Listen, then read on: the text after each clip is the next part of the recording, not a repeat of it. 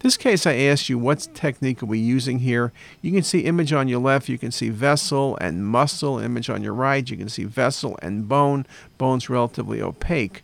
Well, it's not MIP because that would be a projection technique, and it's not minimum intensity. Dual energy technique, theoretically, this could have been acquired by dual energy technique, but there's nothing here that would let you make that decision. So what we're looking at really is volume rendered images. Remember, volume rendering, I can show muscle and bone and vessel. It's all how I change the rendering parameters. This is a very nice example of VRT, volume rendering technique.